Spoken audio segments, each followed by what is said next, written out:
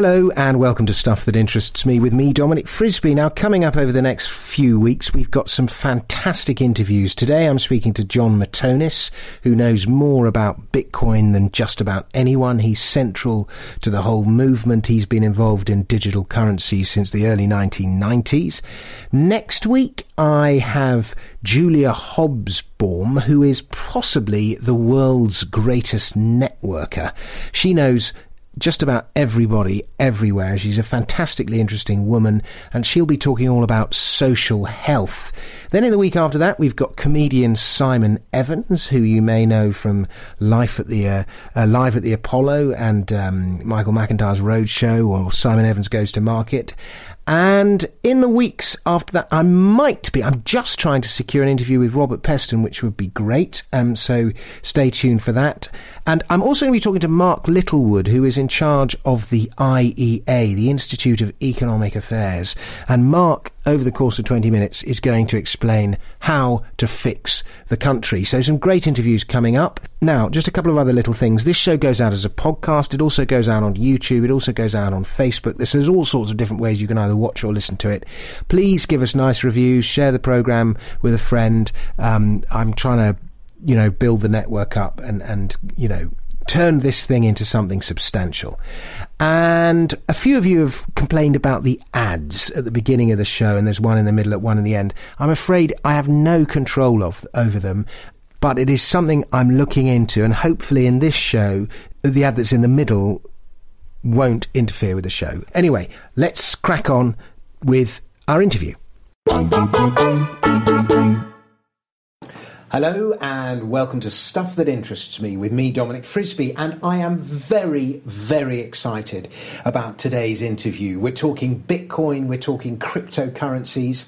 My guest is a great friend of mine. He's been involved in alternative digital currencies and had been writing about them since the early 1990s, and he's central to the whole Bitcoin movement. He was CEO of the Bitcoin Foundation in 2012, and now he's chief economist with nChain. He is, of course, Jon Matonis. Jon, welcome to the show. Thanks very much for coming on. Thanks, Dominic.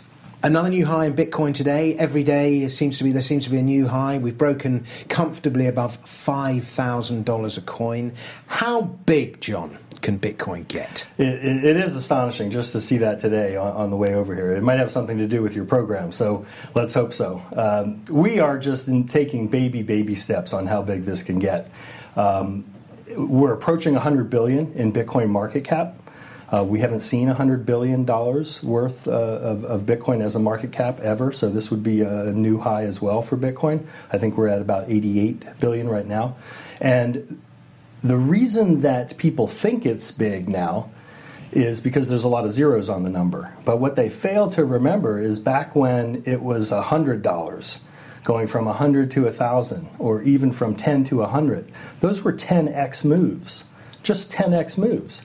So for us to see a 10x move now from 1,000 to 10,000, or even in the market cap size, let's say from 100 billion, 10x would only take you to 1 trillion. It's entirely feasible, given the history of Bitcoin, that a 10x move would take us to a $1 trillion market cap in Bitcoin. Now, ultimately, this is going to reflect the amount of commerce that's done over the network, because the price reflects the amount of traffic that's being done over the network.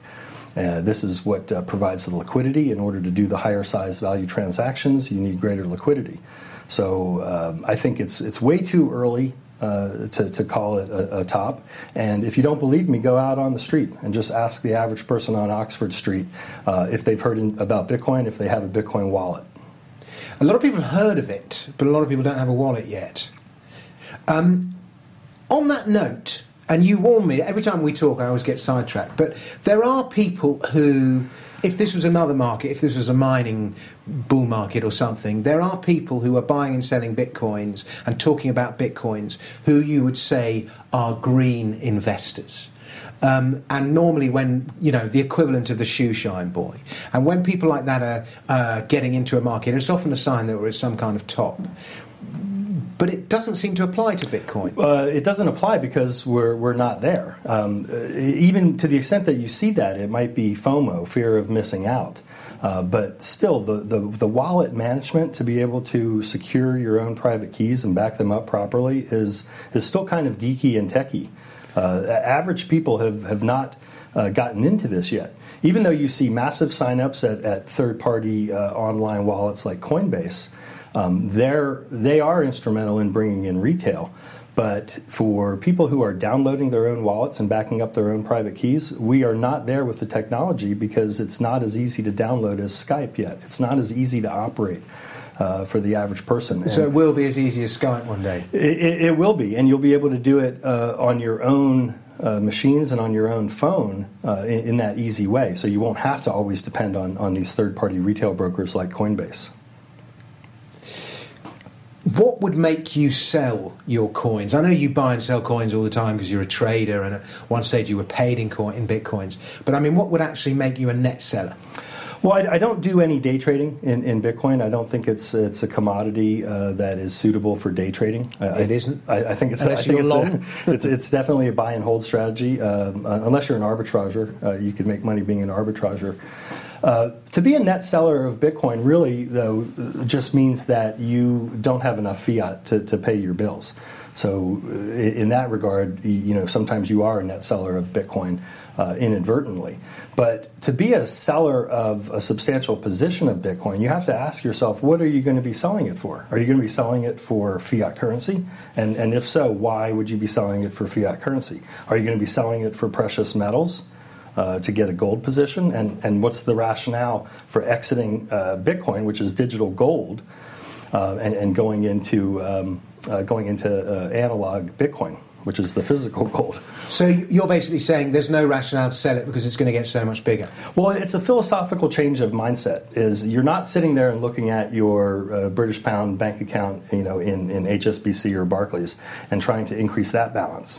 You're holding the majority of your funds in Bitcoin, and you're spending them as you need to spend them. So there's really no exit event that you're looking for, because the new money for the new economy is cryptocurrency, and it is Bitcoin. So it's a transitional mindset. When you have that transitional mindset, then you don't fall prey to these bouts and periods where you feel like you have to sell. Is crypto going to replace fiat? Not immediately. It will challenge the fiat issuers at first, and they will coexist side by side. But for Bitcoin to replace fiat, it would have to attain the final and third phase of money, which is the unit of account function. Bitcoin has store of value, it has medium of exchange, and the third function of money is unit of account. This is when you see goods and services start to be priced in the numeraire, which would be Bitcoin. We are a ways off from that because you don't go into the store and see the things priced in Bitcoin. You mentally calculate it based on what you see the fiat price. So we're a long way from that phase. And in the meantime, it's just going to be causing a lot of headaches for monetary issuers, especially monetary issuers like Venezuela. Are central banks going to have to... Are we going to start seeing blockchain-based fiat currency, if you see what I mean? Well, we see attempts of it all the time in the news, but we shouldn't be inspired by that. These attempts are a little bit funny because, first of all, they won't be decentralized. They most likely will not have permissionless mining. And most importantly, they won't have a cap of issuance. I can't imagine any central bank that's going to agree to an issuance cap. It violates what they exist for, is to have the ability for unlimited issuance. I think it's more likely that we'll start to see Bitcoin in the reserve portfolio of central banks. Australia has indicated this. So that means that alongside of dollars, euros, yen, they will hold Bitcoin in the reserve balance sheet of the central bank. Now, if a central bank were to do that, they would be able to issue currency that is partially backed by Bitcoin. Are you familiar with SDRs? Yes. So just quickly to the viewer who doesn't know what SDRs are, they're special drawing rights, and they're an invention of the IMF, and they're almost like...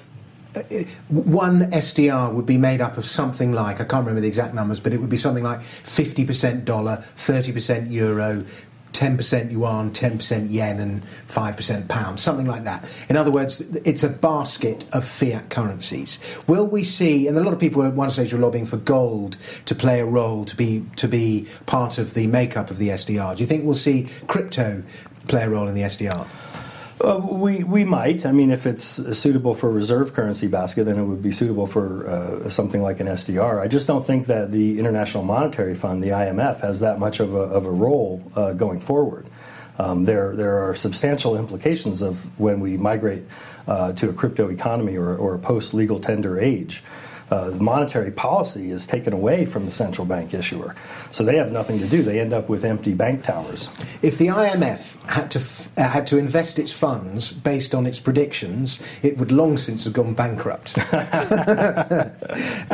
Now, let's talk about... Now, one of the things we're seeing now, and it's incredible how quickly this has happened, is the ICO, initial coin offerings, the kind of crypto equivalent of an IPO. And these... They date back a few years, but the tide has really got moving since maybe the spring of this year. Right. And we're seeing, $80 million raised in 5 minutes for some new offering. And everyone is saying they're a bubble. Now, one of my definitions of a bubble is a bull market in which you don't have a position. So true. In other words, I'm not invested in that, therefore it's rubbish. Why aren't ICOs in a bubble? First of all, ICOs, I want to say to the Austrian economists and libertarians who are a little bit down on ICOs because in some cases even calling for regulation. But ICOs represent pure, undiluted, unlicensed capitalism. It's caveat emptor situation. You have to do your own research and you have to become an intelligent investor, not a lazy investor, when you're investing in these. We are only, I would say, 5 or 6 months into the ECO or ICO boom that started earlier in 2017. In fact, I went to a conference in St. Petersburg, Russia, which was about ICOs. And underneath the conference was a statue of Lenin, the famous Vladimir Lenin statue. So people are doing ICOs in Russia under the statue of Lenin. and capitalism is coming there. And we shouldn't shy away from this because it's another form of fundraising. And it hasn't encroached enough into traditional private equity or into VC yet to even come anywhere near calling it a bubble. So that's why I disagree with that statement. But go ahead. Well, I was just going to say, aren't some of the companies that are raising money fraud, scams? There's no question that companies are raising a significantly more amount of money than they actually need or even know what to do with. On the issue of some of them being scams...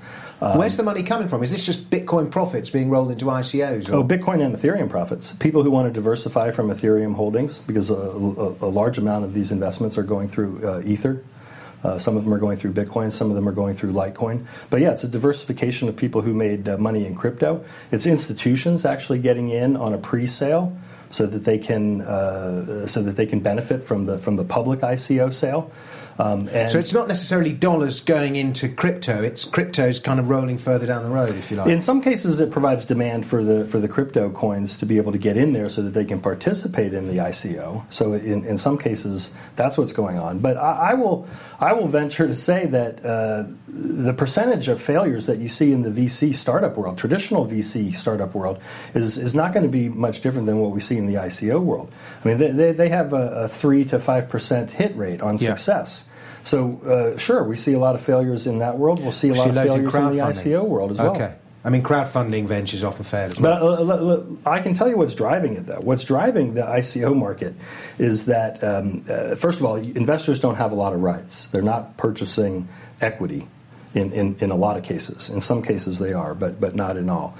But what's driving it is the investors notice that they can get a very rapid return because of the liquidity on the secondary market for these tokens.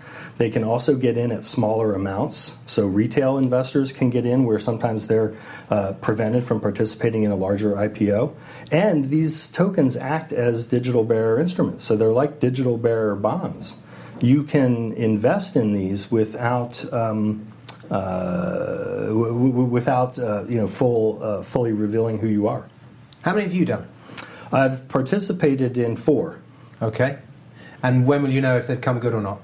We'll know very quickly in the secondary market for these tokens. Yesterday, we announced one that I'm participating in with a digital currency exchange called Globotex. And Globotex is attempting to bring the digital currency into the real-world physical commodity market. So we'll be trading physical commodities for Bitcoin and for Ethereum. We'll also introduce a derivatives market, so we'll have futures and options for risk management and corporate hedging. Okay, let's talk about some of the applications of these ICOs. Let's talk about some of the applications of blockchain technology, the future over, say, the next... I mean, how far advanced is blockchain tech? What kind of things is it being used for? How quickly are we going to see these materialise in our kind of day-to-day lives? Where are we and what are we going to see? Well, we're seeing a lot of pilots, and we're seeing a lot of proof of concepts at the larger financial institutions. So not anything in a production environment, at least with respect to the larger banks. So a lot of experimentation going on. But we're starting to see good inroads being made into the global remittance market. So there's apps that you can use on your phone actually to send money to other people who have that app. And the one I'm thinking of is an app called Abra. It operates like Uber for ride sharing, but Abra is an app that you have on your phone for exchanging in and out of Bitcoin. You can go any country to any country once they roll out the service to those other countries. We're seeing great applications in online gaming. The online gambling market is always one of the industries that gets exploited with new technology, and it's a great fit with Bitcoin as well, because you remove the problem of the payment provider in the unregulated gaming markets. Then when you go to Ethereum, you're seeing incredible innovation around the smart contracts. The ERC20 sub-protocol within Ethereum is what's responsible for all of these new crypto tokens that are being issued through ICOs. And you're seeing a flourishing of activity on what we hope to see in the future on that, in the P2P lending market especially. So can you give me an example of something that we will see in our everyday lives in, say, 5 years' time? We'll start seeing things like when you rent property or when you purchase property, when you own property, you will be able to, because of blockchain technology and cryptographic protocols, you will be able to subdivide your ownership in a house or your ownership in a flat to be able to open it up to wider participation. So you might only be the 20% owner who's living there, and instead of getting a traditional mortgage, you've essentially crowdfunded the rest of your mortgage. These things are on the verge of happening, and they're already in the planning stages. A company in Camden is starting this. Okay, now a lot of people say Bitcoin is, we're in the 1990s, and Bitcoin is Netscape Navigator, and Google hasn't been invented yet. You dismiss that argument. I dismiss that argument just as I would dismiss it for being the MySpace Facebook argument. Okay. And it relates to protocol battles. Those are social media platforms, and what we're seeing with Bitcoin is a protocol battle. A protocol battle just as we saw with TCP/IP, protocol battle that we saw with SMTP for email. And in a protocol battle, what matters is not what is best and most elegant, but what can be early to market and achieve a dominant network effect. And the network effect becomes this incredible force that makes it so much incrementally harder for any challengers to really take that dominant lead. And so what that portends for the future, though, is that we are all going to be building and expanding on the P2P network protocol that is the most pervasive and the most dominant, instead of trying to create another one that's more elegant. Okay, so when so SMTP is the protocol by which we share emails with each other. Correct. And way back when, I think there were like 13 different protocol. Or more even, yeah. Okay, and by virtue of the fact that SMTP was the protocol that everyone decided to use, that's why that was the protocol that won. And the same thing is happening with Bitcoin. So there might be a better one, but it's just the fact that Bitcoin is the one that everybody uses. Right, and you can think of it as MOIP, Money Over Internet Protocol, so just like voice over IP. It's at that level. That's what has investors excited about Bitcoin. The other thing that they see is you're able to invest in the cryptocurrency as a proxy for the entire sector. So it's like buying an ETF on the entire sector. You don't have to take the risk of investing in a solo Bitcoin company with a management team.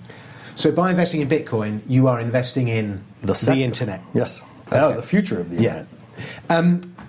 Now, you've said this in public, I believe. While you're very bullish about Bitcoin, you think it's going to get much bigger, you're less bullish about Ethereum. You think Ethereum will eventually die. Well, we've never seen a cryptocurrency completely die. It has a slow march towards 0.0001. But Ethereum has a significant number of challenges ahead of it, and I don't think all the investors fully realize this. The first challenge is their stated argument to migrate from proof of work to proof of stake. They haven't articulated a firm timeline for that. With almost a $30 billion market cap in Ethereum, proof of stake consensus system has never been attempted on something so large. So in my mind, it would be foolish to even attempt that. The second thing that they have going against them is that there's no controlled supply of issuance. Whereas Bitcoin will cap out at 21 million in total Bitcoins, Ethereum does not have a similar cap. So as an investor, you have to also understand what the mechanics are behind increasing the amount above whatever the given cap is at the time. And you can read a paper on this. Ethereum doesn't hide the fact, but it's a process where they don't have a cap. They exceed the cap. And the third thing is a little more nuanced, and it has to do with the smart contract technology and the language behind Ethereum, which is called Solidity. This is what was largely responsible for the explosion in the DAO, the DAO, when we saw the hack of that last year. They still cannot deterministically prove that something like the DAO cannot happen again in the future. So, they've made some patches. They forked Ethereum into Ethereum and Ethereum Classic to roll back that hack, and that's what we have with normal Ethereum today. But I still maintain that they cannot deterministically prove that it won't happen again in the future. All of these things would make me a little bit nervous as a long-term Ethereum holder. Now, we live in London. Our wonderful mayor in London has declared that Uber can no longer operate here. And just before we did this interview, we were having lunch, and you just said, well, as soon as Uber starts using Bitcoin, then it won't be an issue. The mayor can't stop it. Tell me about that. Well, our mayor, first of all, probably doesn't care about re-election if this is the stance he's taking, but we can solve all of these problems, and Uber can solve all of these problems if they go to a decentralized payment system. Because one of the problems I've always had with Uber from the beginning is that they know where they're dropping you off, and usually it's your home or your work. And then they also know your name through your payment system. Now, that's the first benefit of decentralizing is that you won't have to give your name to the Uber company. But he will still know your reputation as a passenger. He'll know your reputation, but he won't be able to match names with addresses. That's not the main problem it solves, though. The main problem that it solves is that you won't have the payment network actually being the weakest link in the entire chain, because right now there's nothing illegal about making an app. It's just an app on your phone. And if two people have an app and they're using it, and one person says, well, I'm going to swing by that area of the neighborhood, I can pick you up. I mean, that's mutual consent via an app. If that's all facilitated through Bitcoin, then there shouldn't even be anything illegal about it. The next step further would be to even create a decentralized protocol for matching the Uber driver with the Uber rider. And all kinds of these innovations will come up if they start cracking down further on Uber. So they will lose control of their licensing power, effectively, as a result. It will be rendered irrelevant. The implications, the libertarian implications of Bitcoin and blockchain and all these cryptocurrencies, and the way they are just subverting the power structures in the West is wonderful. I would say that they are seeking the rent-seeking intermediary in the middle, and they are making them irrelevant. Death to the rent seeker. John, on that note, thank you very much. If people want to find out more about you and what you do, they should follow you on Twitter. They should subscribe to my Twitter feed. It's a wealth of daily info, and it's at John Matonis. At John Matonis. John Matonis, thank you very much. Thanks, Dominic. And thank you very much, folks, for listening and for watching. Please share this show with as many people as possible. Please rate us. Please review us. Please do all the things that you're supposed to do, and hopefully stuff that interests me will grow to be as big as the Bitcoin protocol itself. I'm Dominic Frisby. I'll be back with another episode at the same time next week. Thank you very much.